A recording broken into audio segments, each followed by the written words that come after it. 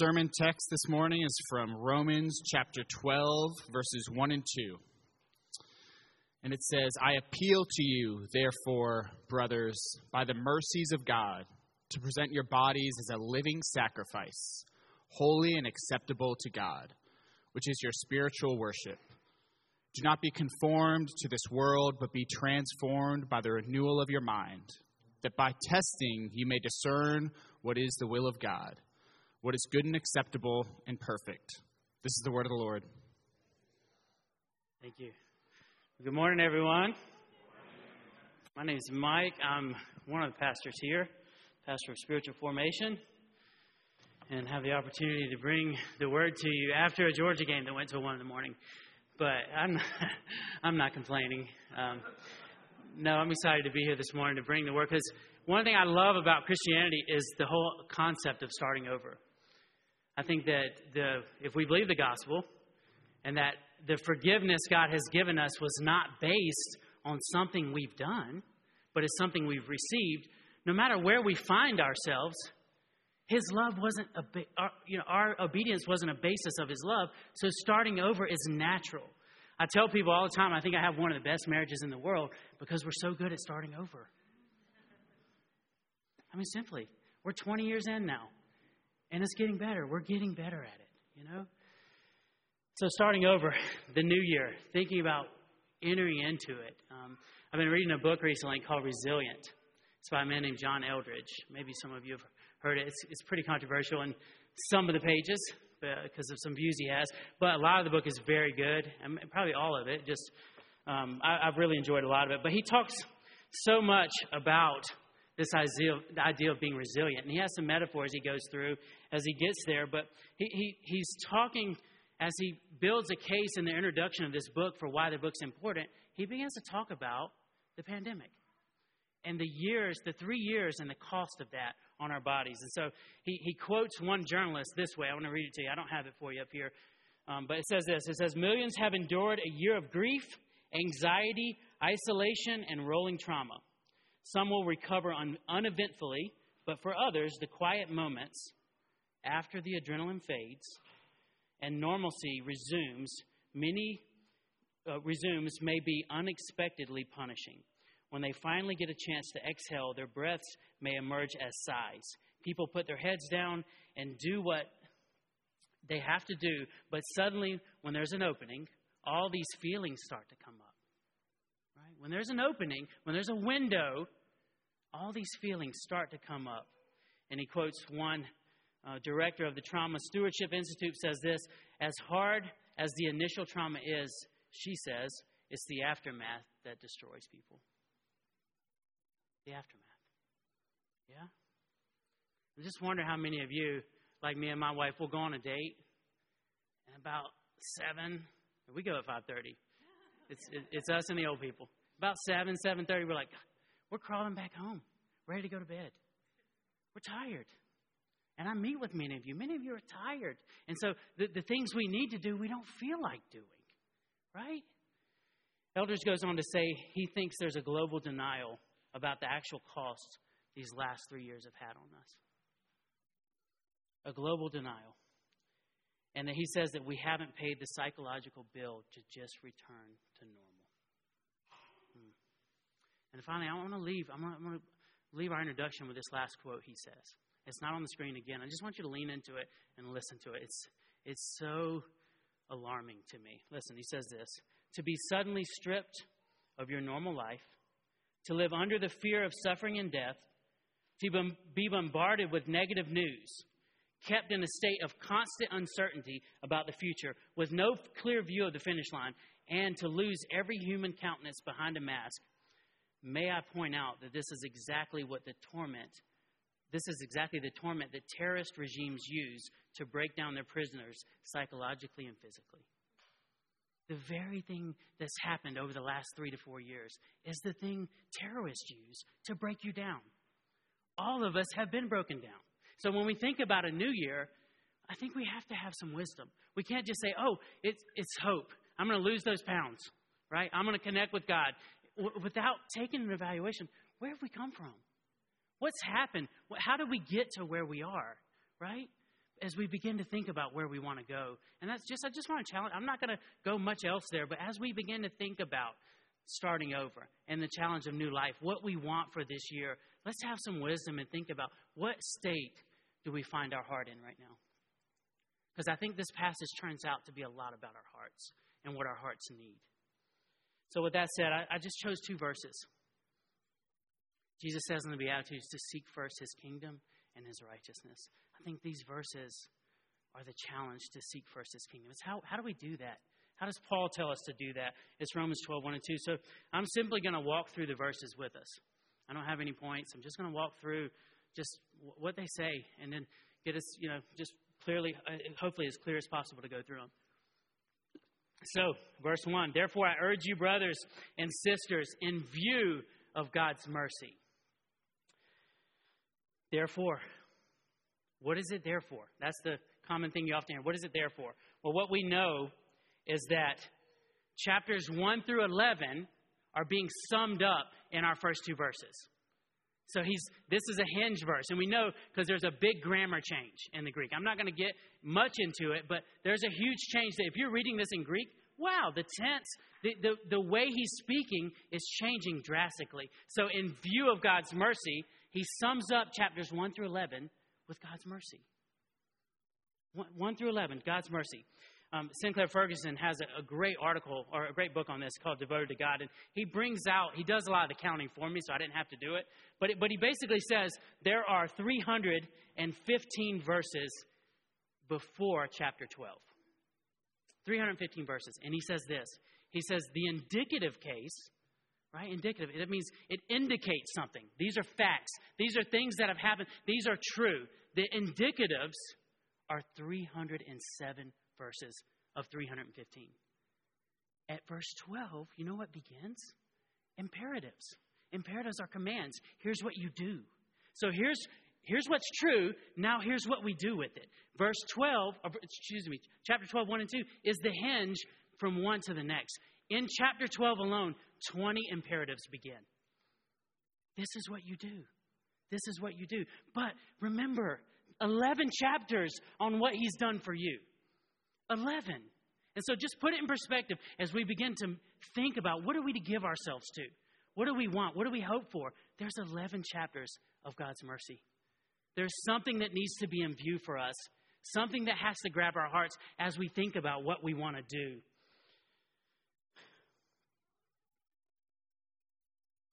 What we do is grounded in what God has done or is doing. Every command of God flows from the grace of God. Every command flows from his grace. So when we think about growing into maturity, right, it's not pulling ourselves up, it's putting our roots down. That's the view here. That's what we want to do as we look back, to drop our roots in that. And Sinclair Ferguson says there's a gospel logic to this. There's a logic to it. If we begin to think it out, that we are doing flows from our being, right? There's a logic to how it works. And even if you begin to think about things like the Lord's Prayer, we call him Father, and then his kingdom, right? All these things about him. And then at the end, daily bread, right? The things that we want become at the end. Who he is determines who we are, and then what we ask from him and what he calls us to, right? There's a gospel logic to here. Now, no one ever comes to my office and says, you know what? I'm struggling with my identity. I put doing before being. I mean, I wish someone would do that. Like, it would be like, okay, here's what we do, you know? None of us think that way. None of us feel that way, you know? And so let's stop for a second and go, how do we know when our doing is determining our identity? Right? How do we know? How can we slow down and we go, wonder if my roots aren't dropped in the indicative, if I'm basing who I am based on my obedience or how I'm living in a certain way. And it's often I hear things like this, guys, and I hear it from myself. I feel like God's abandoned me. Because of the suffering I'm going through, where the heck is he? Where is he right now? He's not with me. He loves y'all, but he doesn't love me. You know, you ever have that sense? Or there's this deep sense of shame and distance that my sin seems to create from God and everyone else around me, right? There's this there's this way I begin to live based on the suffering, the sin, the struggles I have that begin to tell me who I am. I begin to believe things about, or I'm already believing things about who I am that send me there, right? And so I want you to stop and think about, what's the sense you have in your suffering? Where do you even find yourself right now as you begin to think about a new year and that sigh comes out? When you think about where your heart is it possible that shame has overcome you? That the sense of, it's not I did something wrong. There's something wrong with me. Has that overcome you? God has abandoned me. Has that overcome you? Yeah? Maybe it would be, let's slow down and listen to our bodies here. Because after all, it's our bodies He's calling to put on the altar, right? Present your bodies, it says. So, just to stop, what's the sense? Now, chapters 1 through 11, in view of God's mercy, he sums up those things. I appeal to you, I urge you. Paul could have commanded. He could have used an imperative here. Instead, he urges. Why? Because it's his heart language, Paul. Paul's being very pastoral here. I urge you, I appeal to you. Based on these things, the weight of this, the logic is that your life would look a certain way. Listen to what Sinclair Ferguson says. It's on the screen. Clearly, Paul believed in the necessity of exhortations, commands, and imperatives. And his are all embracing and all demanding. But the rigorous nature of his imperatives is rooted in his profound exposition of God's grace. He expects the fruit of obedience because he has dug down deeply to plant its roots in the rich soil of grace. And I love this part. This is why I put it in here. The weightier the indicatives, the truths, the facts, the more demanding the imperatives they are able to support. The more powerful the proclamation of grace, the more rigorous the commands it can sustain. The more powerful the indicatives, the greater, the bigger. And you know what that's setting us up for? To be people who pursue His kingdom, who build His kingdom, who bring about the beauty that He has put in us out in this world. Only something this big could send us into a calling as big as we have as believers.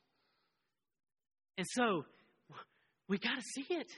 In view of it, present.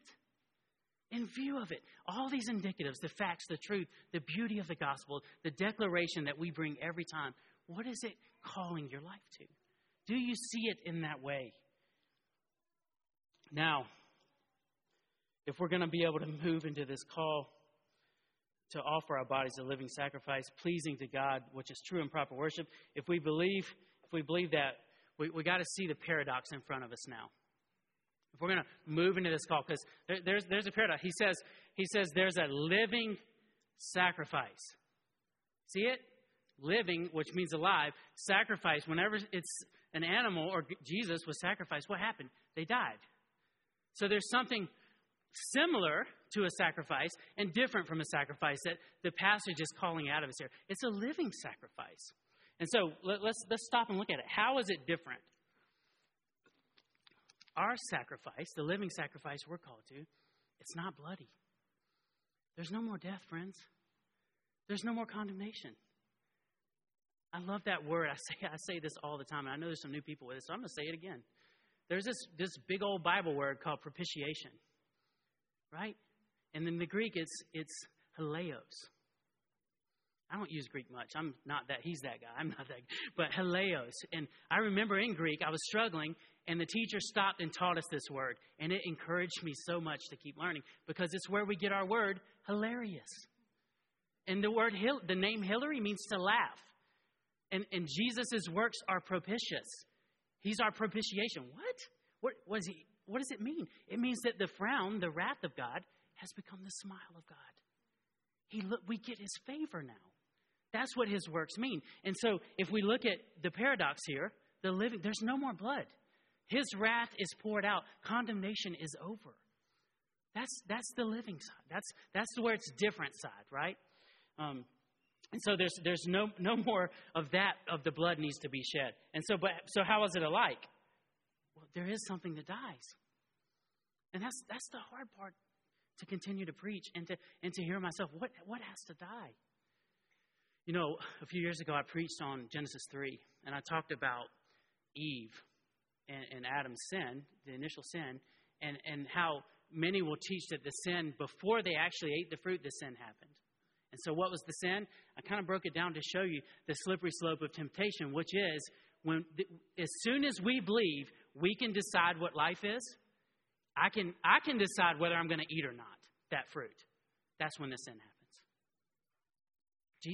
God told them, don't eat the fruit. As soon as they go, should I eat it? Immediately, the fall happens. That's how it's when we believe we have a right to live our lives exactly how we live it. That's the death that has to take place, friends. So there's a living sacrifice. There's a God who's rose from the dead on our behalf, but there's a death that still has to take place in us, which is to now be transformed into his image over and over as the passage continues. And so it's different, but it's similar, this living sacrifice, right? And so I love it. It continues. It says, so we are to offer our bodies. It's not enough to just stay inside of us. There is something outwardly that needs to happen. You know, I love even the way the Message reads it. It says this. It says, so here's what I want you to do. God helping you. Take your everyday, ordinary life, your sleeping, eating, going to work, and walking around life, and place it before God as an offering. Embracing what God does for you is the best thing you can do for him. Don't you love how that explains it? That's living sacrifice. It's not some spiritual thing that happens, this mysterious, that's just out there that happened to us. No, it happens in the heart, and there's something that comes out in our lives. There's something very practical with the living sacrifice. Our bodies are offered here. And so, again, where can we do that? Again, no one comes to my office and says, and I don't speak this way, hey, man, you know, I'm just not being a living sacrifice. It's just not happening for me. No, that's not how we think, right? It's not how it happens in us. So I'm trying to consider, what are the questions? What are the thoughts? What are the struggles? And one of the places Scott regularly helps us wrestle with these is the categories time, talent, and treasure, right? Our bodies are called to be a living sacrifice. Look at your time. Just stop for a second. Look at the weight of where you spend your time and what you give your attention to. Like I noticed this year as I've considered this, as I'm preaching it, how much time I spent on Twitter. And again, Twitter's not this bad thing, although it can be, right? But the weight, what's in my view, in view of God's mercy, present. In view of Twitter, what happens now? In view of TikTok, what happens? These reels that learn us, right? They learn our hearts. They learn what we like and give us that over and over. In view of that, what happens now? What's the life that happens there? Maybe that's where the spiritual lethargy is coming from, right? Lethargy. I don't know if I said that word right. But maybe that's where it's coming from, is that something else is in view here. So it's hard because our time is given to that for our bodies to be offered in these areas with our time. So again, that's something you can leave here and go, where is my time given? What has my attention in those areas? Talent. Do you know your gifts? This one thing with the elders and we have been talking about is like, how do we discover what the spiritual gifts of our community are? How do we help you discover that in a way that, because we're a bigger church than ever, right? We want to grow it, helping us.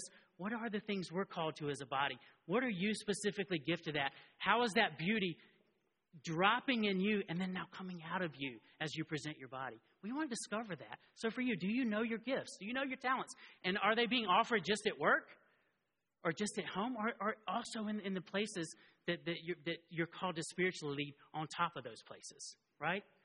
Are there other places too? And then the last one is treasure. For me, I feel like it's become this thing where the kids will say something or my wife will say something, and next thing you know, it shows up from Amazon. I have no idea how it happens. You know, it's that quick. It's so mindless now for me to order something on Amazon, and then the credit card bill comes like, oh, dear God, right? But like, it's with my treasure, how I spend my money, there's not a thoughtfulness to it anymore. There's not a logic to it. It's become this way of, it's just surviving.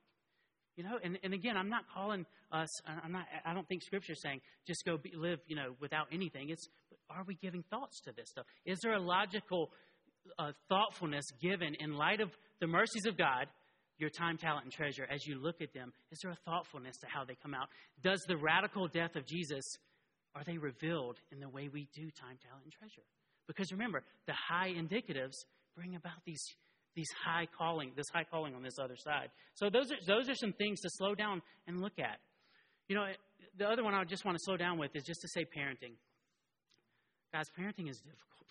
You know that. It was hard last night. It's hard every day. It's hard every week. You know, like it's just one of those things that's super tough. And with our calling, you know, I'll just be honest with you. I was in the bathroom 2 days ago, and my brother's wife said to my kids, "Hey, what's 3 words to describe your dads?" And my brother's kids went, and then my kids went. And they said some great things, and then they said the word, "But he's tired a lot."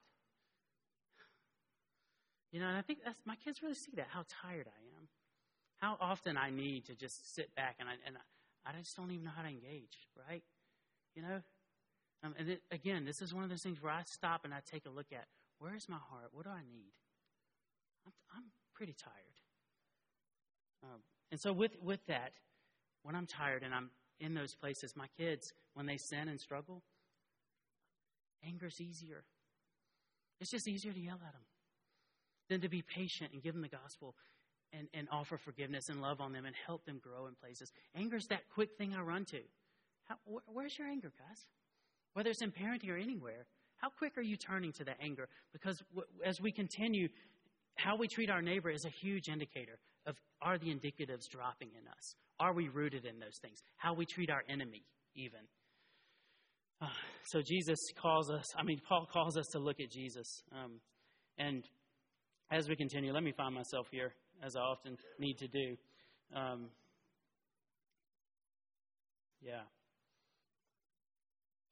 So how do we do verse 1? How do we do? Like, that's a lot of verse 1. It's not all of it, but it's a lot of verse 1. How do we do it? Verse 2 is glad we asked. Like, verse 2 is how we accomplish everything we just talked about with the indicatives. What does it practically look like to do verse 1? You're going to have to forgive me. I have NIV memorized from my campus outreach days, and so it just comes out. This new ESV thing is just hard. And so it'll not match sometimes when it's on the screen, so forgive me. But I even love the way the NIV says. It says, "Do not be conformed to the pattern of this world." ESV says it like this: "Don't be conformed to this world." I love the word pattern that it puts in there, because the word conform kind of has that meaning in it. When you conform to something, there's a form already that you conform to, right? So the pattern of this world. And so verse 2 begins to talk about these two things: conforming versus being transformed. Conform, transform, right?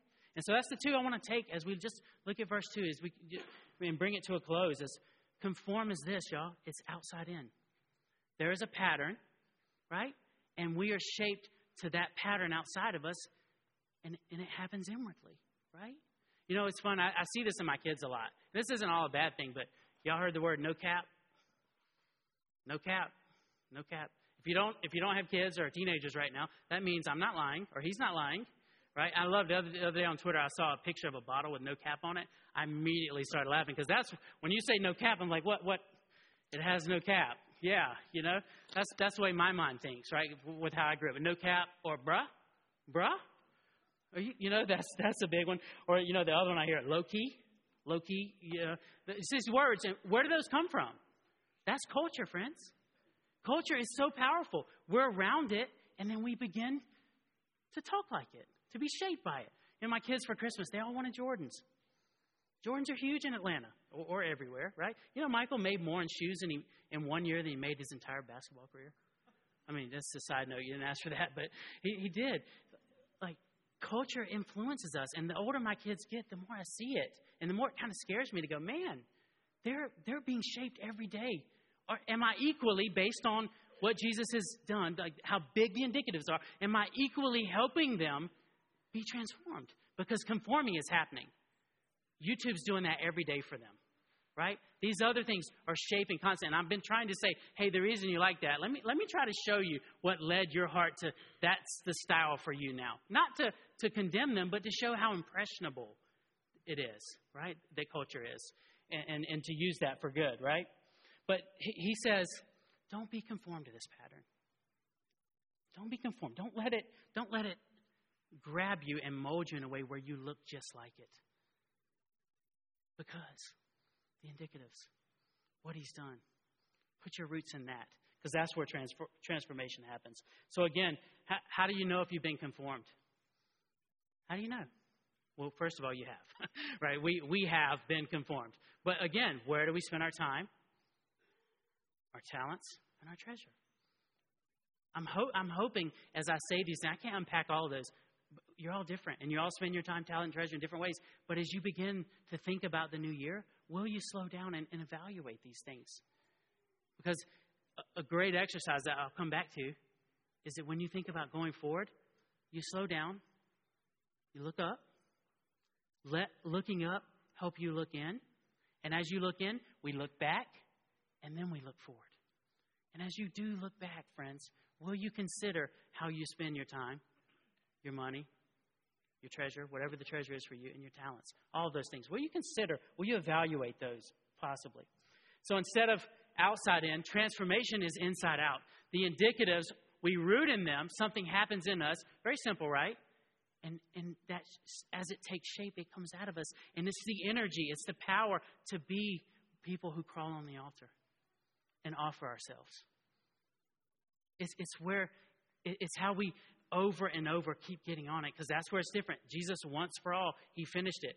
We keep getting on the altar, friends. Our lives can be continually shaped over. That's what I mean by starting over. In our marriage, sometimes I'm tired. Babe, I'm tired of starting over. Can we just be different? But starting over is the very thing that helps us be different, right? So we need the energy to do that. And so I'm sitting with my sister-in-law yesterday, and she says, I've read Genesis 74 times. You know what she means, right? Every year. All right, I'm going to read the whole Bible. I'm going to read it. And she gets through Genesis, and about, 50 days in, that's about Genesis, one chapter a day, you lose it, right? Like, is that, and she literally said, what do I do? Do I just need to be more disciplined, like this exercise thing? Like, and I was like, well, they're called spiritual discipline, so yeah, there's some discipline there. But I just stopped, and I was like, Liz, one of the things I would encourage you with is to remember, what is the point of it? Is it to read through Scripture? Is that the point? Or is it really about connection? Is it about your heart and getting before Jesus and having a relationship with him, right? And I think that's what's often getting in the way. And I hope I don't get in the way of that with even how I'm explaining these verses, because I think that's what Paul's getting at. Like if you are to understand these, this infects your heart, almost like the pandemic did, right? It's efficacious. It happens inside of you, and something begins to come out of you that then others receive from you, right? And so, isn't it hard to offer your body when your heart's not in it? And I think that's what she's saying is like, I'm offering my body, Scripture, I need to read it. But her heart is not changed by it. Because, again, relationship, connection. And Paul is saying, let's deal with your heart as we think about getting on the altar. How do we deal with the heart? In view of his mercy. Friends, I just wonder, have you stopped and thought, or even in the passage I read it to you, do you realize Jesus was not a living sacrifice? He died, friends. He's a dead sacrifice. When he was put on the cross, he died. All the wrath we deserve, all the things, the contempt, the shame, and you name it, the death that's happening all over the place. The woman shot in the face at Urban Outfitters 2 weeks ago. All that crap that we see everywhere, it went on the cross with him. And he died for it, friends. That's what Paul said. Will you let that drop? Will you let it grab you? Because be transformed is a passive word. It's passive. Will you allow that to affect you, to impact you, so that you'll now take action to climb on that altar? And that's what I'm calling us to as we begin the new year. Seek first his kingdom. It's to slow down. Because he says, this is the logical explanation. He says, this is your true act of worship. This is how you discern what God's will is. That's the end of verse 2. And that word is logic. It's where we get our word logic from. If you view it, if you see it and it drops, it's not a sac. It's normal to give your life in this way now. It's logical. It makes sense now. So be transformed by the renewal of your mind. And friends, that's what has to happen. We must be renewed. There's something we have to feed to be able to get on that altar and over and over. And that's this connection, this intimacy, this beauty with Jesus. Our hearts must be ransacked by the beauty of the gospel and it fall fresh and new this year. Start over with Him so that we'll live out this calling in front of us. Yeah. And so at City Church, just a few things for you. If you're new with us, in New Year, maybe you're joining us. We have a few ways we do this here. One of them is our DNA groups. DNA stands for Disciple, Nurture, and Accountability. And we hope to do those three things, and we're growing into those things. But we have groups that are starting, and we're in the middle of Judges right now, which has been a beautiful book. It's where a lot of us are renewing our minds. I've heard so many people go, oh my gosh, Judges. That is so good. I didn't even see it coming with what they're learning and experiencing from Judges. So I love it. So that's something we would love to help you be a part of. Also, we have some, especially for you Northside folks, if you're not in a neighborhood community presently, we have 2 or 3 starting soon. And that's a place where we renew together, right? And so if you're interested in some of that, you can fill out the cards for those 2 things. And then also, if you need a devotional, I have a really good devotional I recommend to people. I'd love to tell you more about that. And you can come find me, and we'll definitely help with that, because it's not just about reading the Bible, right? Lots of people do that. What does transformation look like, though? It's Him affecting you, impacting you, and you connecting with Jesus, this person who raised from the dead and who's alive right now on your behalf, right? Connecting with Him. And so again, I would love to help you learn more about those rhythms and what that looks like for our church and help you grow in a part of those. Please find me, and I'll definitely help you do that.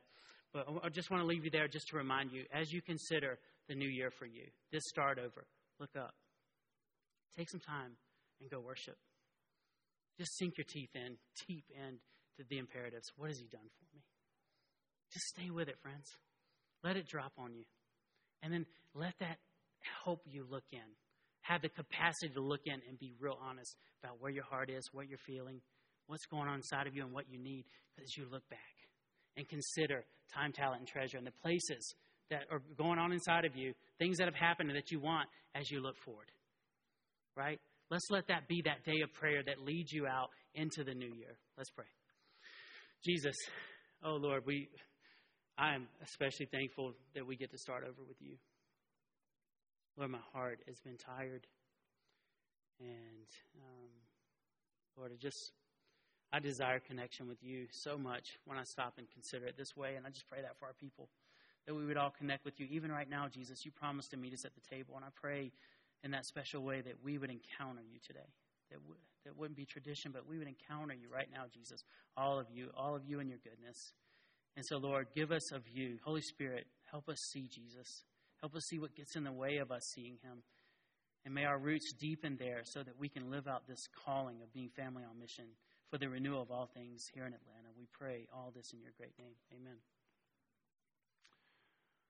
Thank you, Mike.